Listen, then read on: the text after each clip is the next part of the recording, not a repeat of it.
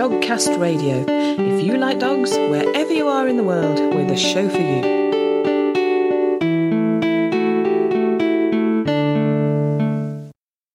Hello and welcome to episode 146 of Dogcast Radio, in which we investigate the scientific and the alternative. We have an interview coming up with Reiki master teacher Rob Fellows. The concept behind Reiki is that you take this energy that's freely available and around in the atmosphere, and a Reiki practitioner will transfer that energy into, in this case, the dog. And we also have the Dogcast Radio news and more. But before all that, have you heard of the citizen science project Dognition? It's an investigation into dog cognition, how dogs think. And the citizen science comes into it because project organiser Dr. Brian Hare is hoping that you and I will provide data on our dog's response to simple tests, which the Dognition team will analyse and provide feedback on how our dogs are intelligent. And I love that approach. Dognition is not about whether dogs are intelligent, but rather about the different ways in which they are intelligent. Yeah, yes, ma'am, absolutely. And the idea here is that, from a scientific perspective, there's no way to say anything except for that dogs are really one of the most successful, if not most successful species on the planet except for humans when it comes to mammals. And so, we take as a given that they are geniuses.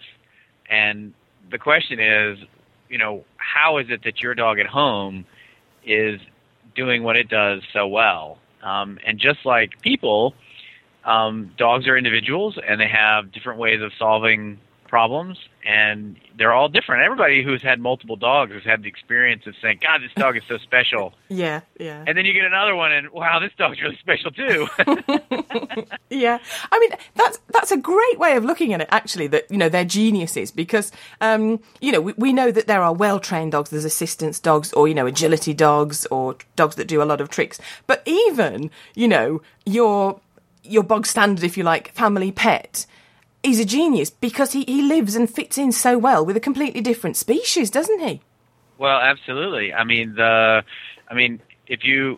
If at one point during dog evolution, or I should say wolf evolution, there was a speciation event where a group of wolves decided to start following humans around and eating their garbage and ended up by accident self-domesticating themselves.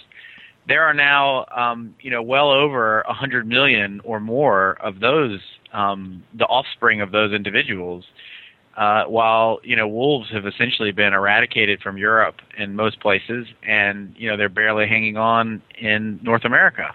Yeah. Which is sad, but if you take an evolutionary perspective, it's obviously the winner is there. And, so dogs are geniuses. The fact that they can, that they're evolved to be so successful with us is just absolutely remarkable.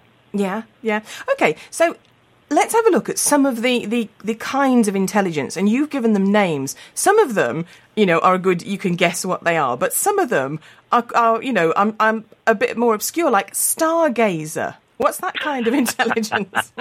Well, let me back up a little bit and say, okay, so you're talking about the profiles, and that's the ultimate goal of playing the Dognition.com games with your dog, is you can find out your dog's cognitive style.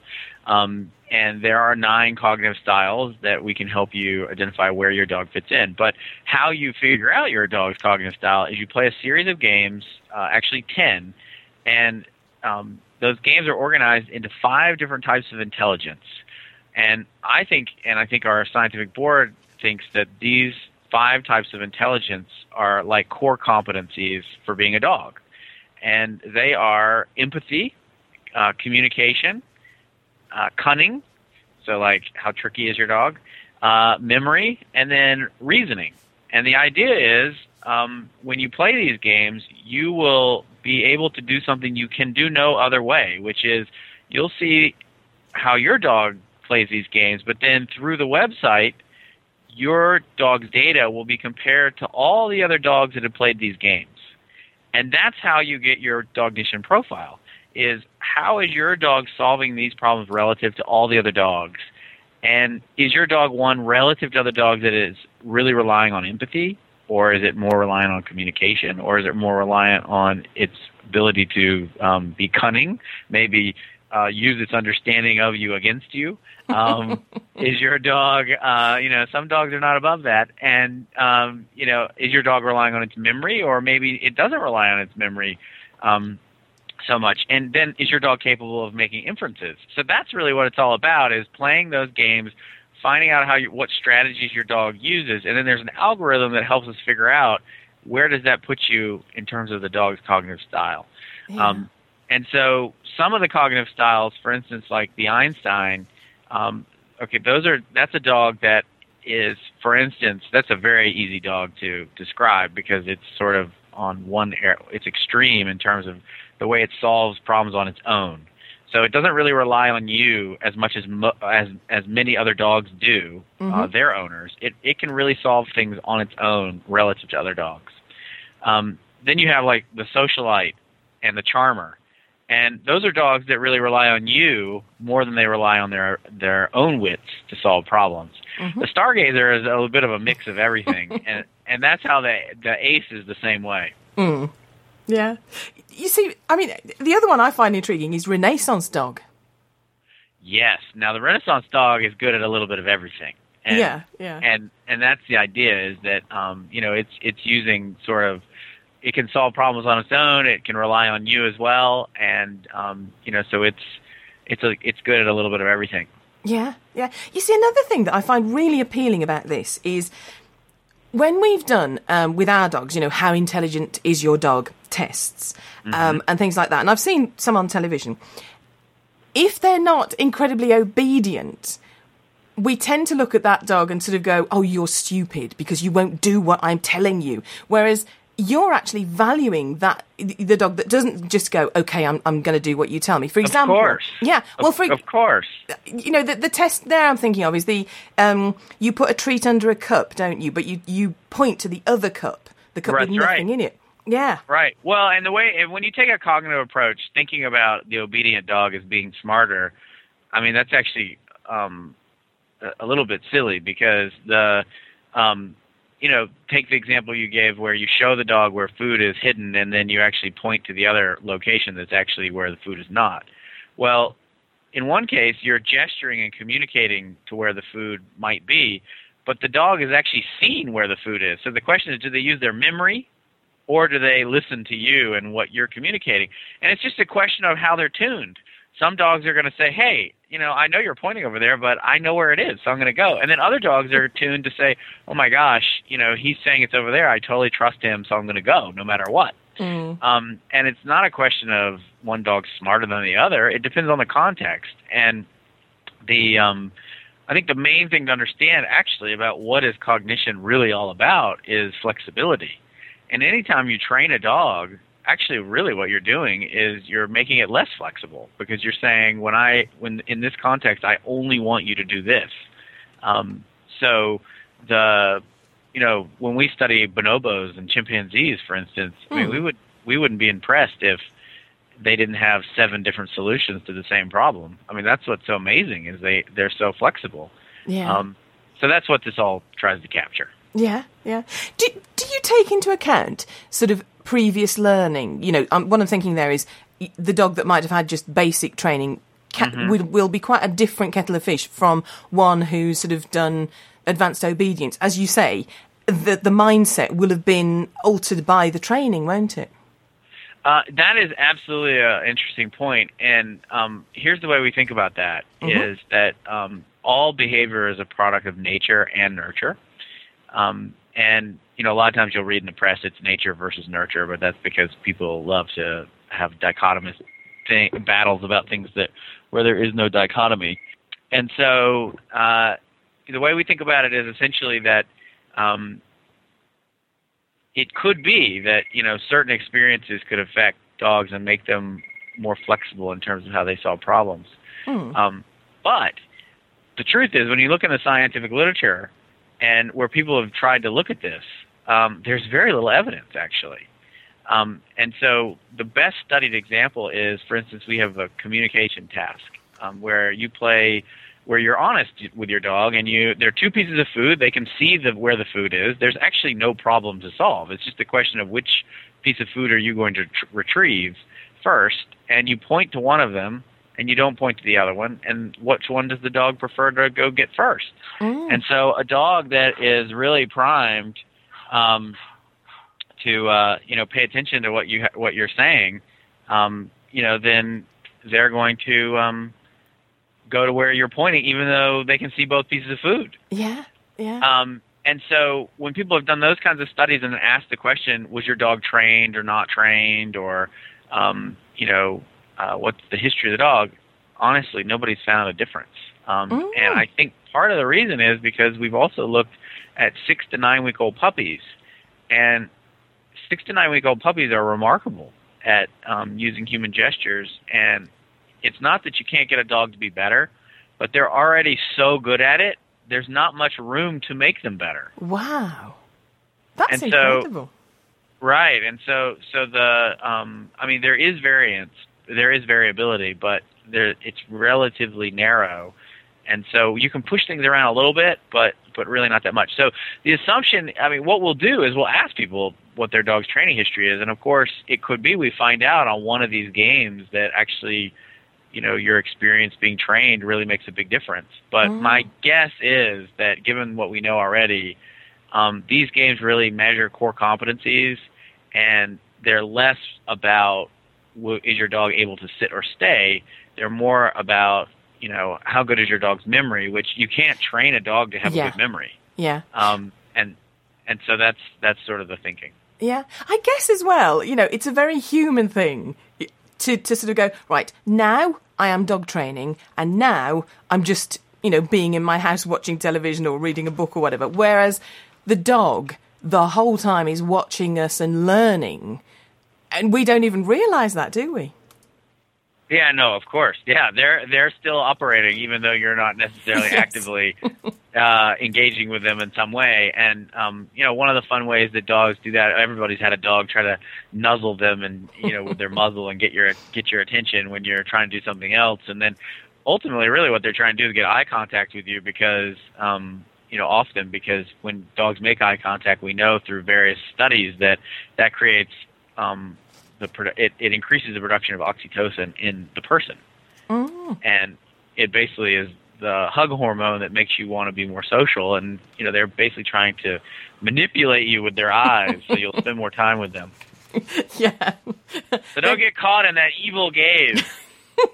Do you know, it's funny, but if some dog behaviourists and trainers will have you thinking like that, and he's manipulating me. No, it's really when you start looking into it. Somebody was saying to me the other day, my border collie sits on my foot a lot, and she was saying, don't let him do that, and it's when you start to look at why they're doing things, that's really interesting. And one of the other things that I think will be fun, sorry to just quick point is, I think one of the other fun things about Dognition.com will be that, there are trainers who are fantastic. They know much more about how to train a dog than I ever will.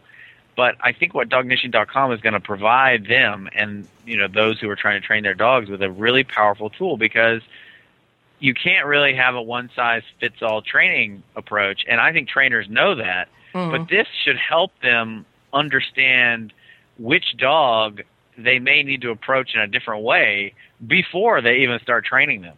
Yeah. Because with the profile, you'll know, oh, wow, this is a dog that's really reliant on, communication. Oh, this dog's memory is, they're not really using their memory that much. And so then you can adjust your training strategies. And why is it that one training strategy works with one dog and not the other? I think this is going to be a big part of the explanation, and it's going to really help people.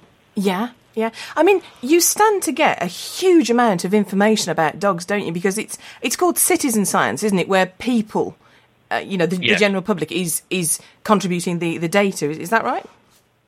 Yes, absolutely. And, the idea is that this is going to be wonderful for everyone. And so because people play these games, everybody's going to potentially benefit. And so, while you're finding about your own dog, you're actually contributing to everybody's better understanding of dogs, because what we can do is we can go in and ask a bunch of questions about breed differences or about training techniques or about age or sex-related effects. That truthfully, there's no public funding to ask these questions, and I think people don't necessarily know that is that I can't go to a funding source that is a federal or a government source of money and ask, hey, wouldn't it be really fun to find out if Chihuahuas have a better memory than Great Danes? Mm. I mean, everybody would love to know that. Oh, yeah. But there's no way for me as a scientist to get money to then go do that project. And so that's what Dognition.com, we can answer, hundreds of questions like that. And because everybody is contributing to this community effort, and then we'll share it with our membership and eventually with everybody. Yeah. Now, it costs $60, doesn't it? Mm-hmm. But I'm in the UK, for example, so can I join in? Is it open to everybody around the world? Absolutely. Yeah, No, it's online. You just, if you have access to the internet, then you can do it. And all you need to do is go to Dognition.com and sign up, and then you can either use your desktop computer to play the games with your dogs, and it'll walk you through it. But if you have an iPad or an iPhone or other mobile devices, actually you can use that, and that will allow you to play the games anywhere you want. If you want to go out and if there's some place where you'd like to play these games with your dog, then that's how you can do it. So that means you could use it in a class if you're a trainer. You can use it anywhere as long as you have either a mobile phone or like a smartphone or an iPhone. I mean, an iPad. Yeah. And while it is science, pretty much any owner and any dog can have a go at these games, can't they? Yes, and that's the idea. Is that right now, if you want to contribute to the science of understanding the dog mind, you have to live near about one of 5 institutions or universities. Where, for instance, at Duke, I run the Canine Cognition Center. We have 1,000 local pet owners who are wonderful bringing their dogs to play games. There's 1 or 2 places in Britain where you can do that. But this means everybody can participate, and you don't have to leave the comfort of your own home if there's a rainy day and you're looking for something fun to do, and maybe you want to get your kids excited about science, and you want to learn a little bit more about your dog, and maybe you're tired of just buying that same old chew toy. And just like we pay money to take care of the stomachs of our dog, this is like you pay a little bit of money and you get to find out about how you can enrich the mental life of your dog. So I think it's going to be fun for everybody. Yeah. Now, has there been much research before into, dog cognition? Well, okay, so that's the fun thing. And, of course, we've written a book called The Genius of Dogs, and it's coming out in Britain, I think, on the 21st. And we, in that book, review everything that's known scientifically about dog psychology. And the first thing to understand is there's been a total revolution in the last 10 years. Before 10 years ago, there was not research comparing dog psychology to bonobos and chimpanzees, our 2 closest relatives, or to wolves, or to human infants. And now, for 10 years, people have been doing that, and we've learned a ton about how dogs solve problems relative to other animals. And that's what allowed us to understand what's remarkable about them. And in generating the games to understand their psychology, that's then what we provide in Dognition.com, are these great games to assess their how they're solving problems and the strategies they're using. So the book is really about what we've learned about all dogs in the last 10 years, and then the company is about your dog and how you can participate and take advantage of all the great things we've learned. Yeah. And I mean, anything that gets people and dogs active and actually working the dog's brain, is great, isn't it? Because it's as important to work their brains as to give them a walk every day, isn't it? Absolutely. And the other thing is just to acknowledge that they're individuals, and just like, some people are good at math and some people are good at English, and, some people are artists and sports interested, and, it's the same for dogs. And so this is the first time that as a community, because we have the internet and we have all this new science, that everybody could take a peek inside their dog's mind. Yeah, it's fascinating. And you will be publishing the final sort of results? Yeah, so the idea is that we will we'll let our membership know first, of course, when we found out things. And, of course, people may submit, hey, can you look at the data and find out about this? We really, really want to know, are the British dogs, better at memory and communication than the German dogs? And we'll go into the database and we'll go answer that question for you. And then, and actually there in the future, we can't do it right now, but in the future, you'll be able to query the data yourself to do that. But then, we will use the data to then answer questions that are more scientifically oriented as well and publish them in peer-reviewed journals. And, everybody will, be able to access that information. Mm. See, I hadn't even thought of that aspect, that sort of the different, the nationalities of people that the dogs live with would help shape them. I was thinking more sort of breed lines and possibly age and gender. But that's a fascinating aspect that may well come out. Well, we had in our beta program, we didn't even advertise it, and we had about 2,000 people 2,000 dogs were signed up, and they were signed up from 38 different countries. And so we're going to be able to go in and for fun, look and see if there's any differences. And I wouldn't be surprised if there will be. Yeah.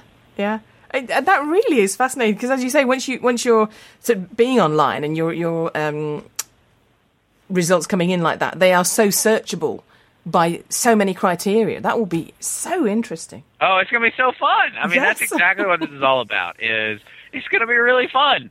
And if you're a dog lover, I don't know how it could be better than this. And I can't wait, to go learn more and then share it, and everybody kind of pitch in, and we can all learn this stuff together. And it's going to be really, really fun.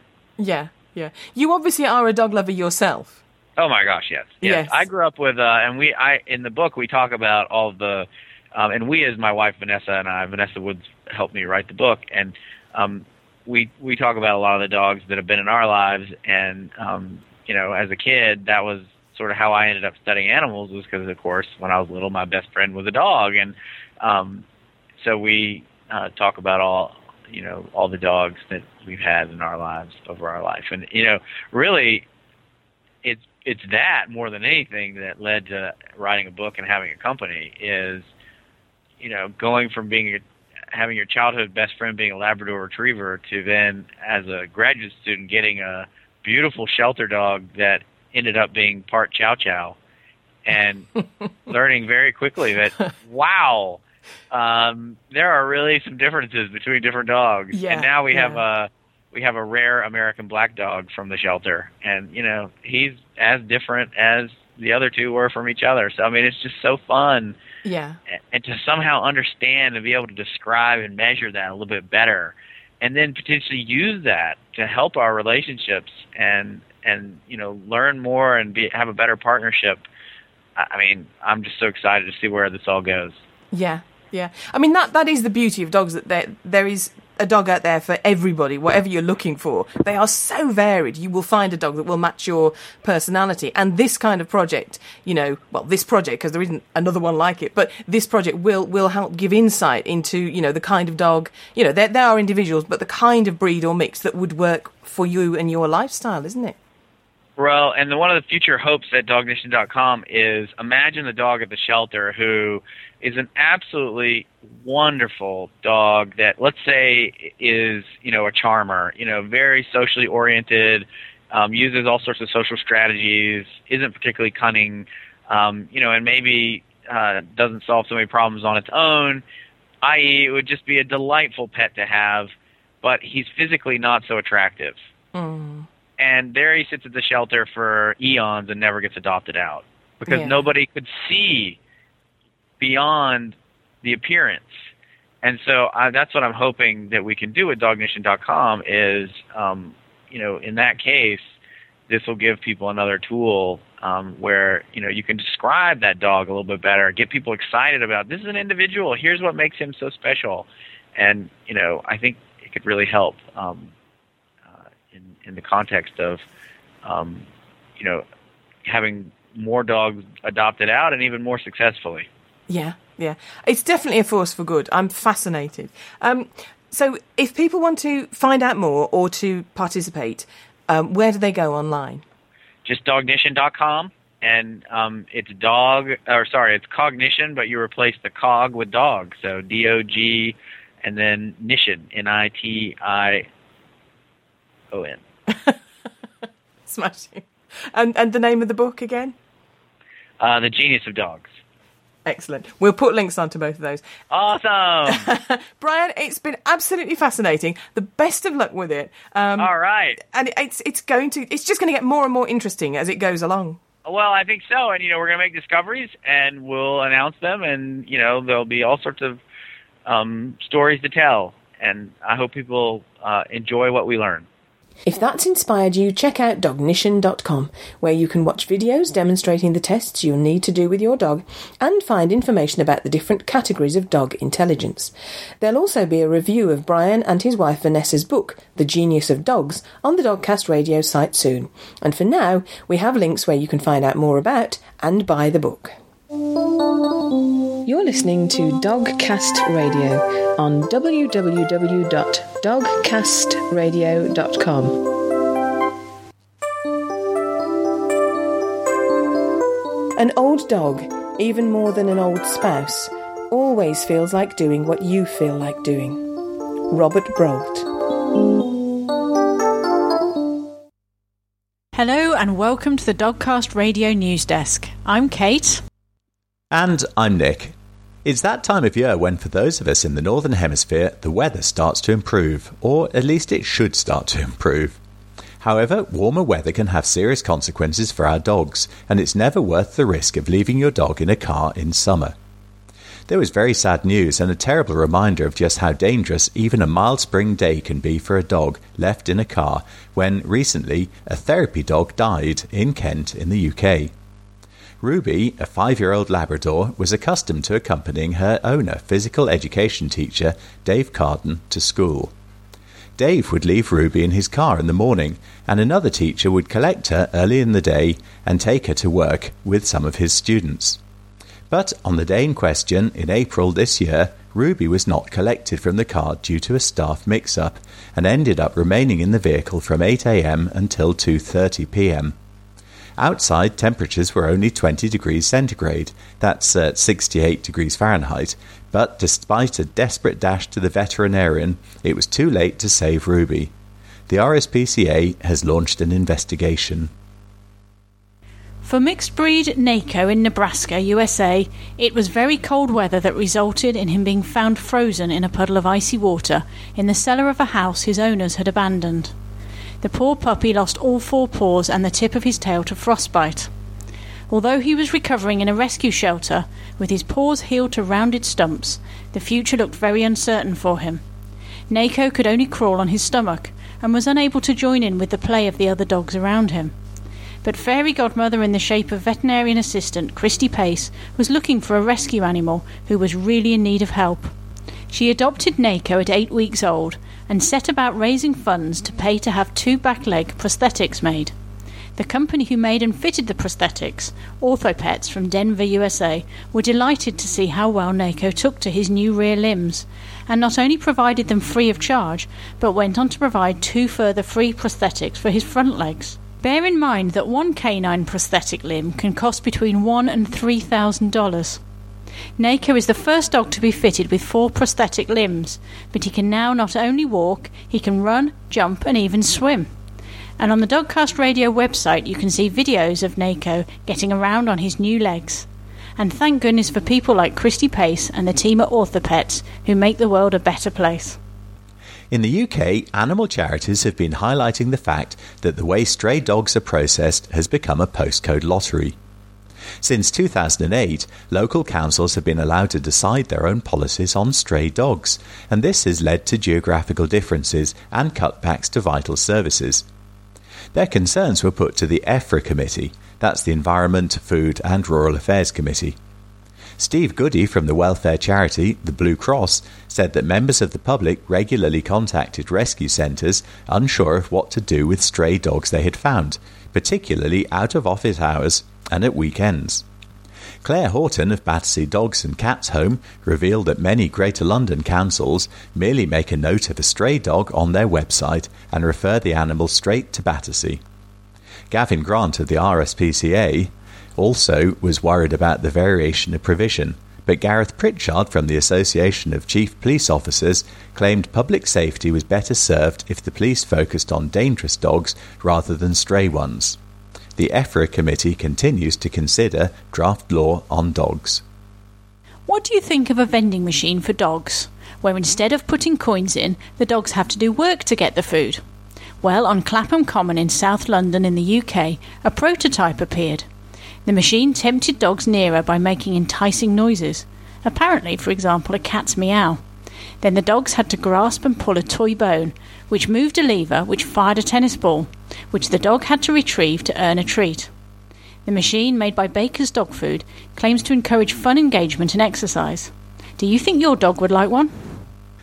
And we end with a story that may come under the category of too much information. American scientists have been investigating bacteria and have found that dog owners have a lot of bacteria on their skin, thanks to their dogs. People living in the same house tend to have the same mix of bacteria on their skin, but dog owners who don't even know each other have about as many skin bacteria in common as a married couple living together. But before you rush out and buy antibacterial hand wash, the bacteria we get from our dogs is a mixture of harmless bacteria that they transfer to us when they lick us or put their paws on us. Apparently we're all crawling with bacteria, which actually contribute to our health, aiding our metabolism and our immune systems. In fact, studies have shown that contact with pets, especially at a young age, helps to build up a strong allergy-free immune system. So go on, give your dog a big cuddle right now. And that's all from us today on the Dogcast Radio News Desk. Goodbye. No one appreciates the very special genius of your conversation as the dog does. Christopher Morley. Many people find that Reiki helps them and their dogs cope with life and certain illnesses. So I went to talk to Reiki master teacher Rob Fellows to find out more. Rob gives Reiki treatments to both humans and dogs, and also runs courses to enable others to do so. Present for the interview was Rob's lovely Springer Spaniel, Monty. It's his heavy breathing you can hear from time to time, not me or Rob, honestly. And Monty has, as you'll hear, benefited from Reiki himself. The first question had to be, what is Reiki? Well, Reiki is an energy healing therapy, and it works on the basis that we have energy all around us. It takes energy to do everything that we do. We're using up energy now talking to each other, and so the concept behind Reiki is that you take this energy that's freely available around in the atmosphere, and a Reiki practitioner will transfer that energy into, in this case, the dog. Yeah. So it's a case of putting good energy in, or can you get bad energy? I mean, because I'm trying to get hold of yes. Yeah. Is it Reiki can only be used to do good. So there's no harm that you can do with Reiki. Yeah. So you couldn't have somebody who's an evil person doing Reiki trying to do harm on people. It's just I was thinking about getting bad energy out. Okay, I see what you mean. Yeah, no. The way I'm concerned, it works on a one-way flow. Yes, I do get asked by people, well, if I'm doing Reiki, is the way to do it to actually take the bad from, the pain or the anxiety or the stress from the dog or the person that I'm giving Reiki to? Should I be taking that from them in order to alleviate their problems? And I say, no way. It's a one-way flow as far as I'm concerned. Yeah, the last thing that I want is somebody else's angst. Well, exactly. Otherwise, you're going to end up with absolutely. I'll be Mr. Stressville myself. So that's the last thing that I want. So no, it's a one-way flow. So it works, as I say, by the Reiki practitioner taking that energy that's around, that positive energy, and transferring it into the dog to help them. Yeah. And do you have to be with the person? Because it's not like hands-on. You don't have to touch them, am I right? Or you do? And can it be done from a distance? Because I read about this. Oh, yeah. Well, there are various ways, actually, that you can... In fact, there are 3 ways that you can actually do Reiki. There's the first, which is hands-on. And literally, you've got your hands on. So you're just gently placing or resting your hands on the dog and transferring that energy into the dog. That's the first way. The second way, you're actually with the dog, but you haven't actually got to have your hands touching. So your hands could be lifted an inch or 2 away from the body, and that energy will still transfer from you into the dog. Okay. So that's method 2. Method 3 that you just mentioned is distance Reiki, and that's absolutely true. Somebody who's been trained to level 2 or above Reiki, there are 3 levels at Reiki: level 1, level 2, and Reiki Master. So if you've been trained to level 2, then you'll have the ability to send Reiki across a distance. So that could be literally across the room, into the next room, the next town, the next country, or anywhere around the world. Yeah. Wow. And actually, I do have a number of clients. I mean, I send Reiki every day. I've sent Reiki this morning to clients all over the place in the USA, in England, in Australia, New Zealand, Canada, all over the place, India, Indonesia, all over the place. So I have clients all around the world, and so I send Reiki to them or to their animals. Now, I'm fascinated with the distance thing, because, I mean, now this is going to be a very silly question, but do you have to know where they are, or do you have to know sort of who it is? Do you have to have a photograph of them? How do you do the distance thing? Well, on occasions I have a photograph of them or their pet. But I haven't got to have that. What I do need, though, I need to know the name of the pet, let's say, and where they're located. Yeah. So, preferably, I need to know. I don't need the full address, the postcode, and or zip code or whatever. Yeah. Don't need any of that. What I do need to know, though, is it's Fluffy the miniature, whatever, and that they're located in Perth, Scotland. And I also like to know, I don't have to know this, but I like to know how they feel the Reiki could help. Yes. So what's the problem that's going on that they think Reiki could help with? So I need to know those sort of base facts, really. Yeah. And then away I go. Yeah. So what kind of, I mean, do you mainly deal with problems? Is it a treatment thing, or is it can it be a general thing that any dog could benefit from? Well, absolutely, any dog could benefit from it. So the Reiki could be used for a number of different sort of purposes, really, and it actually works. It's a very holistic therapy, and it can work on different levels. So it can work on a physical level. So I have human and animal clients who've got pain, or they've had operations, or they've got issues to do from a physical point of view. Yeah. So the Reiki, if it's either hands-on or if it's sent at a distance, is to try and alleviate some of those problems, to help perhaps with speeding up the recovery process from surgery, that kind of thing. But it can also help on a sort of psychological level.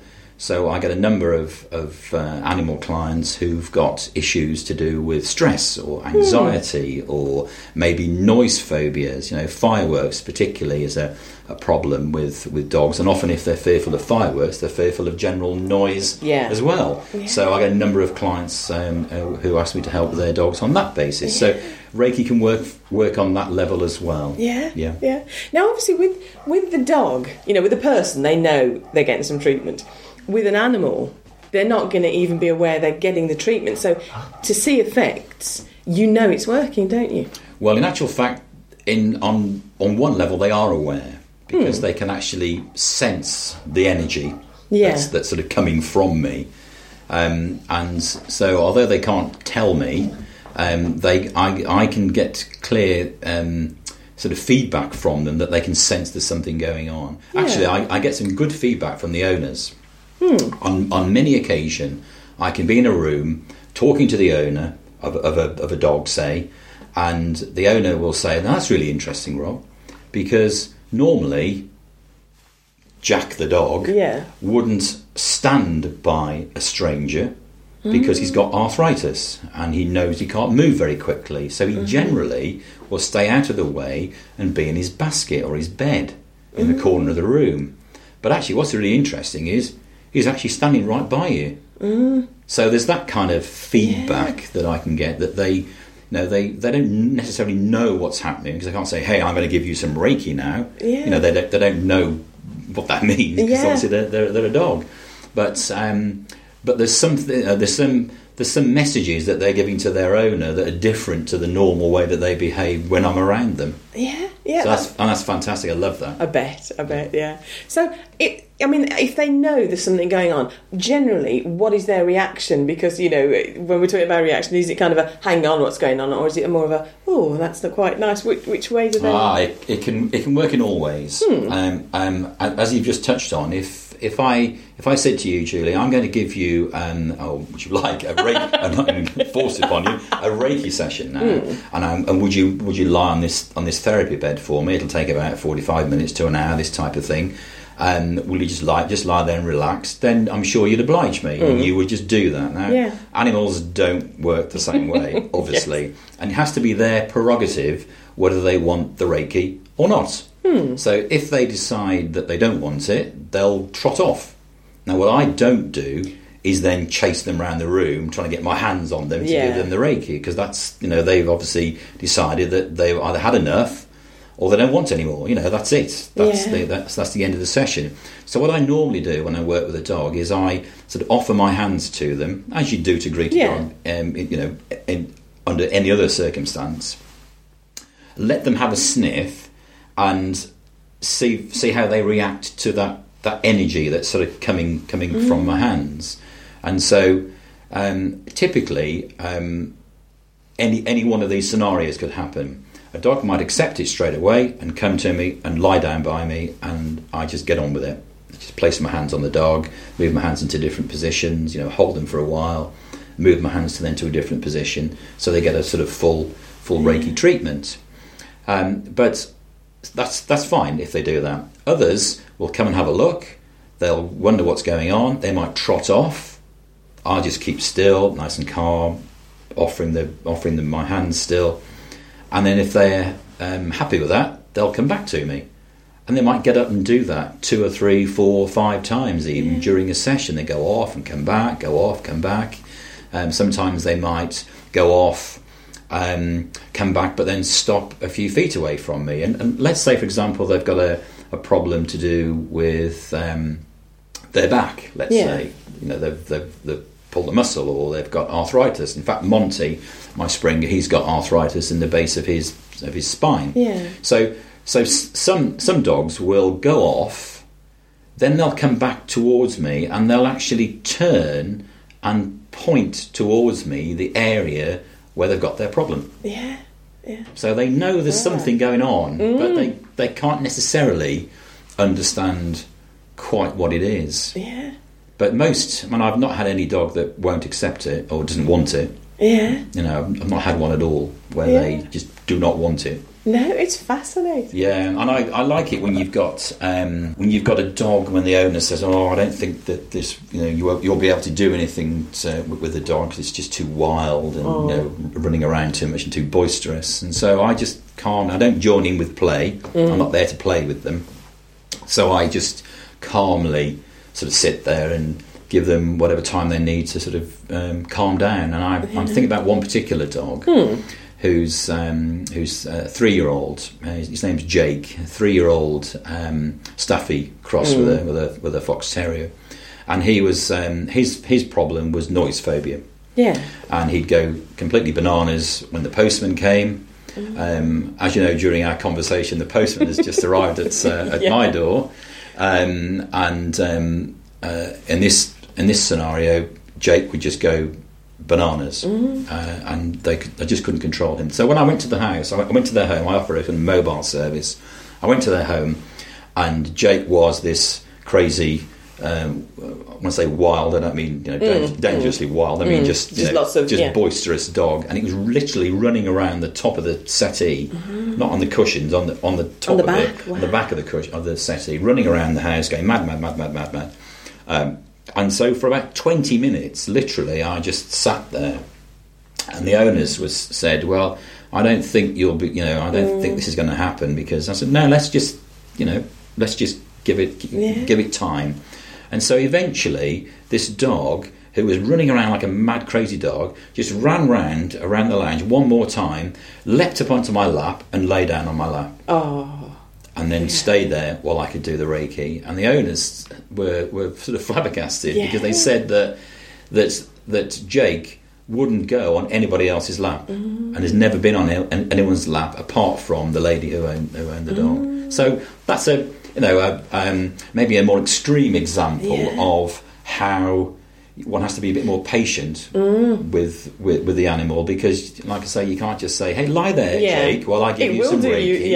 And I'm sure you'll enjoy it. Fantastic, because obviously he had his own agenda. But then eventually, as I say, he just realised, "Wow, this is going to be good." Boom, on my lap, went to sleep. Thank you very much. I mean, when you think about it, for a dog, any animal to behave like that, it must have a terrible burden. So it must be such a relief. Yeah. When somebody is there to help them with it, isn't it? Yeah, absolutely. And I think what's in this particular case, during this session, the dustbin men came, and they said, the owner said, the dustbin men are coming, prepare for mayhem. For mayhem. Exactly. But actually didn't flinch, not at all, didn't flinch. Fantastic. So all things being equal, he's got over his problem now. Thanks to just the one session. That's I was going to say, so one session sometimes can... Yeah, I only had one session with Jake, and hopefully that's, he's sorted now. Brilliant. Yeah. Brilliant. What other animals can you tell me about other dogs? Other dogs? Yeah. Well, another one that is sort of close to me is a dog named Cassie, who's an English bull terrier, white English bull terrier. Lovely and dog. Absolutely beautiful dog.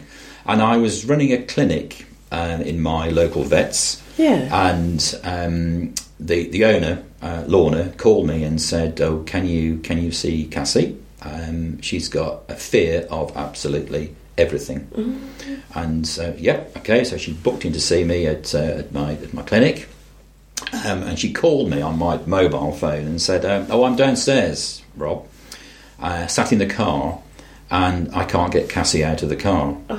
Because when I open the passenger door, she jumps to the driver's door. When I open it, go around she jumps to the passenger's door, and then she jumps into the back of the car, and so I just can't get her out. Can you come down, please, and help me get her out of the car? Now, my dogs don't like going to the vets. They got that smell. It's that sort of clinical smell, isn't it? And they obviously recognise that, and for some reason imagine it's going to be unpleasant experience, needles and prodding and poking and not nice. I think Monty's cowered off at the thought of going to the vets. Don't mention that word. But clearly that couldn't be the case with Cassie, because she hadn't been to this vets before. It wasn't, my clinic wasn't in her normal vets. She travelled 20 miles to come and see me. And so it couldn't be associated with that at all, because she didn't know where she was going and so on. Anyway, I came downstairs and I literally carried Cassie into the room, and she spent the first 15 minutes or so hiding behind her mum's legs and shaking. She was literally shaking from head to toe. But after sort of patience and so on, I get down on the floor with them, really. So I was down on the floor, and eventually she sort of bobbed her head round from her mum's legs and came out to me, and then accepted the session from me. And her shaking stopped. Actually, in about 2 minutes, her shaking stopped. Wow. So that was pretty good. Yeah. And what's great about this sort of story, this sort of case study, really, is that Cassie's a changed dog now. She used to be fearful of most things, but particular examples of her concerns were men, were brooms, were open doorways. You wouldn't pass through a doorway, and and also white transit vans. Well, transit vans. Yeah. So she was 4 years old, and she'd had 6 homes in the 4 years. Oh. So you could probably imagine, without me saying, what had gone on in her life to make her fearful of men, brooms, open doors, these kind of things. So for her to accept that session from me, I think was pretty good, because men were one of her fears. Now she's a changed dog. She had 2 or 3 sessions from me. But what's great about it is that Lorna, her owner, she's gone on and has done and been on one of my 1-day Reiki for Dogs training courses. So she is now able, and has been for a while now, able to give Cassie Reiki herself whenever she wants to, on a daily basis, or wherever she wants to. And now Lorna has booked to come on my Reiki Level 2 course, which takes place next month. Excellent. So she's so impressed with it that she's now on the journey herself, doing Reiki to continue to help Cassie. Yeah. Now, when you're training someone to do this, because to me it's kind of amorphous, is that the right word? It's kind of, do you know what I mean? It's not get this piece of paper right on it, or there's no, how do you measure whether you're actually doing it? How do you show someone how to do it? Right, okay. Yes, it's a very different way of learning to going off and studying any other kind of normal kind of study, where you have to write essays and exams and so on. What's key to it is to have your own inbuilt natural ability to give Reiki healing, to have that triggered by a Reiki master teacher. And that's what's key to it. And that's called the attunement process. So you're attuned to the Reiki energies, basically. Yeah. And so it's a little sort of process that one has to go to, and that's the key part of the training day. And then, so once that's been done, you would then have the ability to give Reiki. And what's fantastic, really, I think about, is that everybody, and I mean everybody, has the ability to give Reiki. It's not something that's, I'm not special.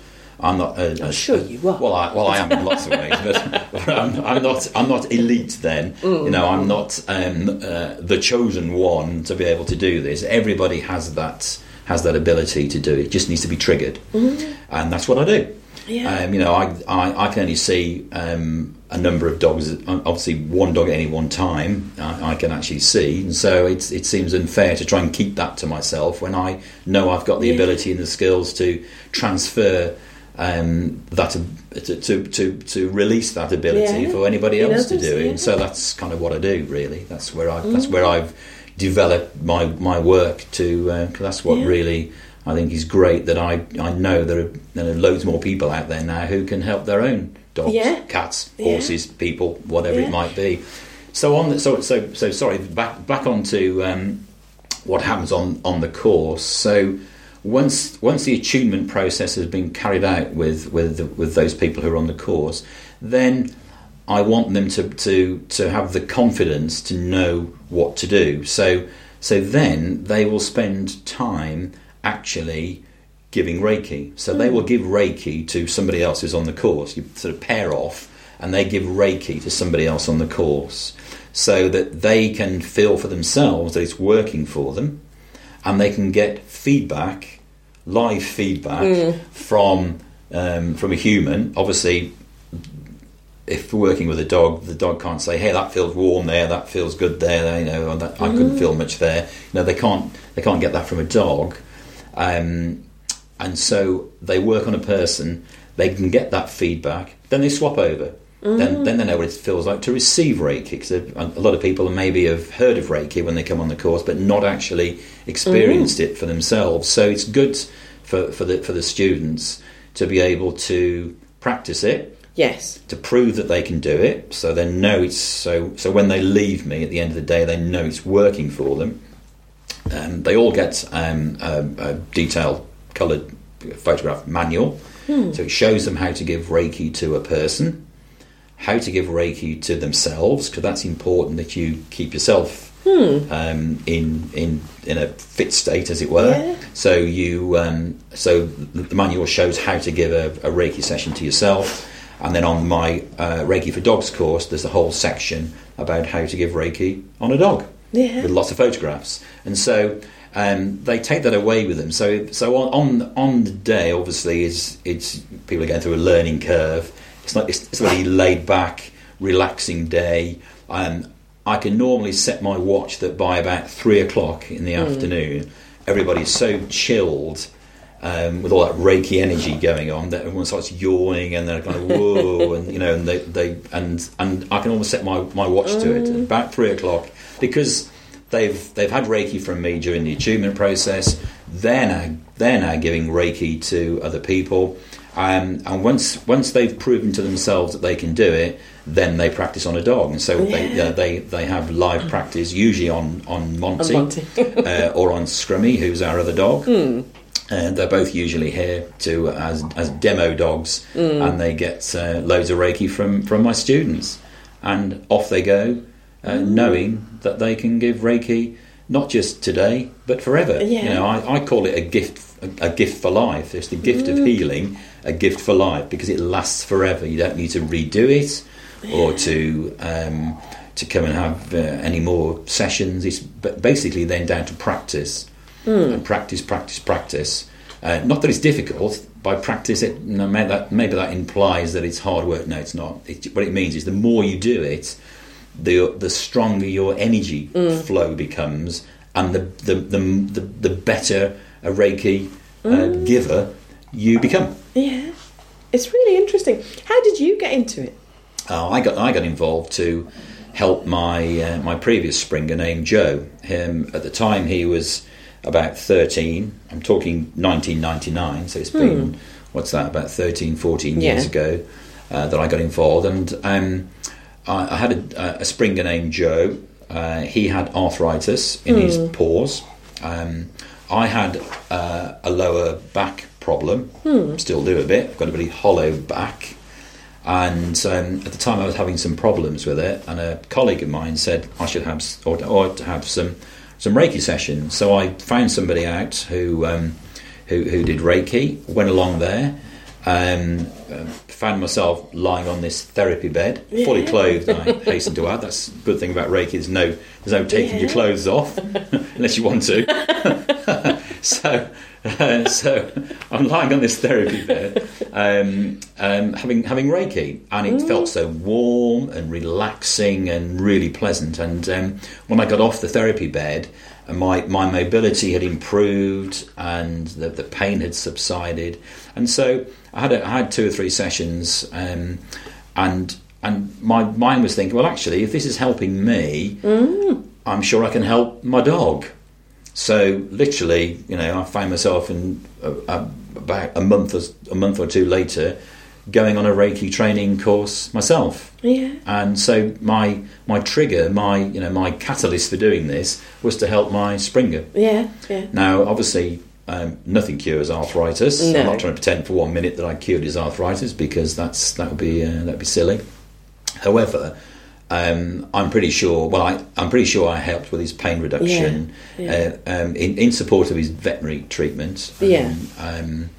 And to help his mobility. So he had another couple of years with us. He was 15 when he went, and so that was my reason to be involved. So. Yeah. Hence the reason why I have this interest in helping animals as well as people. Yeah, yeah. I mean, as you say, you can't cure arthritis, but to even help or lessen the pain, or however much you help with it, is a huge thing, because it's that pain that we know is depressing, and it stops you doing what you want to. So, and a dog doesn't understand why. So that's a huge thing to be able to do, isn't it? Yeah, it's good. I like to work with people who've or animals who've got arthritis, or maybe a stiff neck, or a backache or back problem, because I can often get instant feedback from them when they, in the case of people, and say, "Oh, actually, that feels better. Oh, I can move my shoulder now." That kind of thing. And so to me, that's a huge reward, that I can physically see that I'm helping. Yeah, which is good. Yeah. And so we've got Monty with us. We have. He has panted and joined in at times. And he's 13. Yeah, he's 13. Yeah, and he's had issues as well, hasn't he, recently? So tell us about he has. Well, Monty was he's a Springer Spaniel. He was a pup when he came to us, and about the same time I started doing Reiki actually. So he's been having Reiki all his life, which is good. Now, just I don't know, about 4 years ago, he was diagnosed with arthritis and prescribed some medication for it. But I'd rather, if I can, do what I can do for him, to be fair. And so that's what I've been doing. So I've been working on that with him particularly. His problem is at the base of his spine, just about where his tail joins his back end. And that's where his problem is. And what's interesting about Monty is that he'll come up to me and he'll turn his backside to me. And he must have that, I don't know, half a dozen times a day or so. He comes up to me, points himself to me. I put my hands on him, and then he trots off when he's had enough, because he's obviously well used to getting Reiki.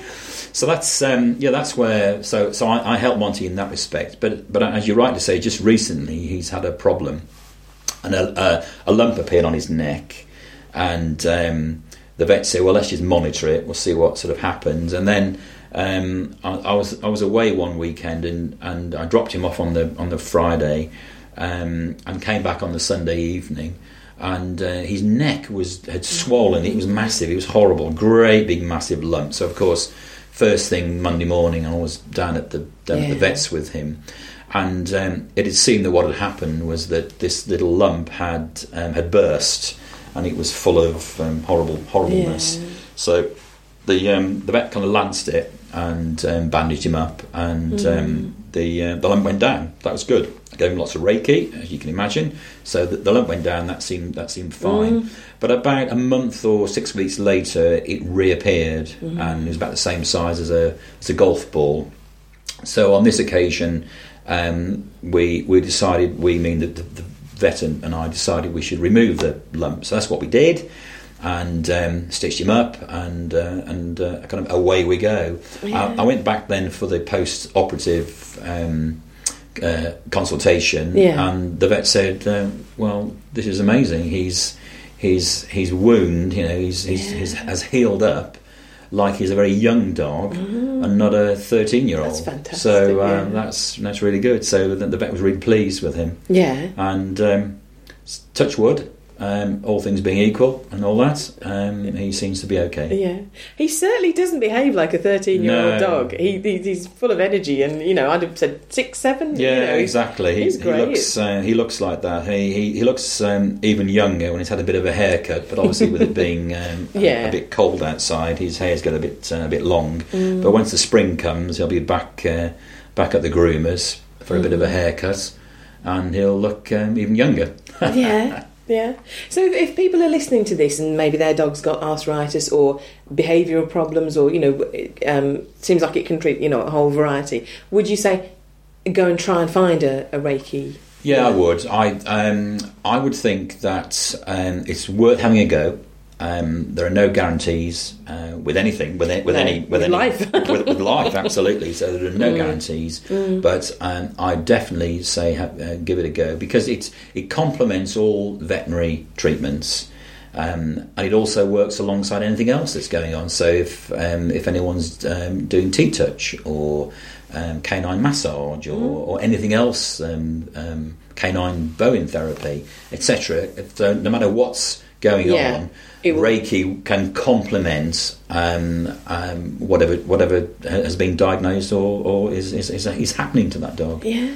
And it can't do any harm. There's no manipulation. You're not sticking, not putting needles in. You're not manipulating in any way, shape, or form. It's very calming, very gentle, and very supportive of other therapies. Yeah. Do people need to look for sort of certification or anything like that with Reiki?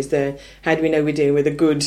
I mean, I know you said you can't do bad Reiki, but how do we know we're dealing with someone that knows does actually. Well, you should be checking whether somebody is qualified to do so. So, for example, anybody who comes on my courses, they will have a certificate which shows that they've been attuned to Reiki level 1 or Reiki level 2, whatever. Yeah. So, always, if you want to, you can ask to see their certificate to show that's the case. If you're somebody who's providing Reiki on a commercial basis, then they should have insurance. So you could always ask to see proof that they've got insurance, and they're the kind of checks that you ought to be looking to do. And I'm also a Reiki Master Teacher member of the UK Reiki Federation. You haven't got to be a member of any affiliated association, but those who are, in order to get through that process, they will check that you have the appropriate qualification to do so. So that's a sort of a good benchmark to go by. Yeah. And where can people find out more about you online? Well, online, I've got a couple of websites. One is reikifordogs.co.uk. That's the number 4, reikifordogs.co.uk. But just recently, I've launched a brand new website to cover all the aspects of the work that I do, which is robfellowsreiki.com. So you can find out about it on there. Smashing. Well, it's been fascinating to talk to you. Thank you very much. My pleasure. You can find out more about Rob at those website links, which you can click straight through to via the Dogcast Radio site. And not only can Rob send Reiki healing to your dog anywhere around the world, but if you would like to become qualified in Reiki, Rob has developed a home study course, so wherever you are, he can guide you through the process. It may interest you to know that Rob has also done Reiki not only on people and dogs, but cats, horses, guinea pigs, rabbits, a python, an owl, fish and spiders. This is Rule 46 from the Oxford Union Society, London. Any member introducing a dog into the Society's premises shall be liable to a fine of £1. Any animal leading a blind person shall be deemed to be a cat.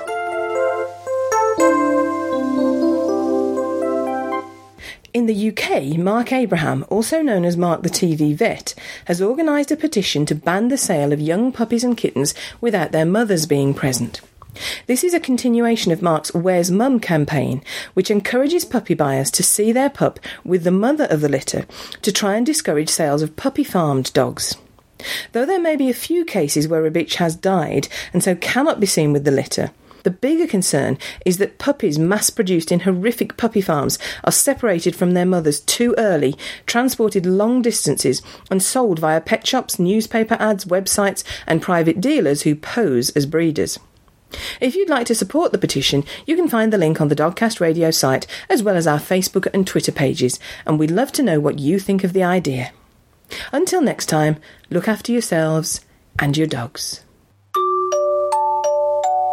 Thanks for listening to Dogcast Radio, available from www.dogcastradio.com. That's DOGCAST radio.com. If you'd like to get in touch with us, and wherever you are in the world, we'd love to hear from you. You can do so in a variety of ways. You can contact us on Skype with the ident Dogcast Radio. That's all one word, Dogcast Radio. By email, you can contact me on julie@dogcastradio.com. When contacting us by email, if you have the facilities, please record your questions or comments and send them to us as an audio file. That way we can include them directly in our programme. We can accept most formats, for example WAV, MP3. All these methods of contacting us can be found on our website, which is www.dogcastradio.com. And as ever, the final word goes to Jenny. What do you get if you cross a dog with a frog? A dog that can lick you from the other side of the road.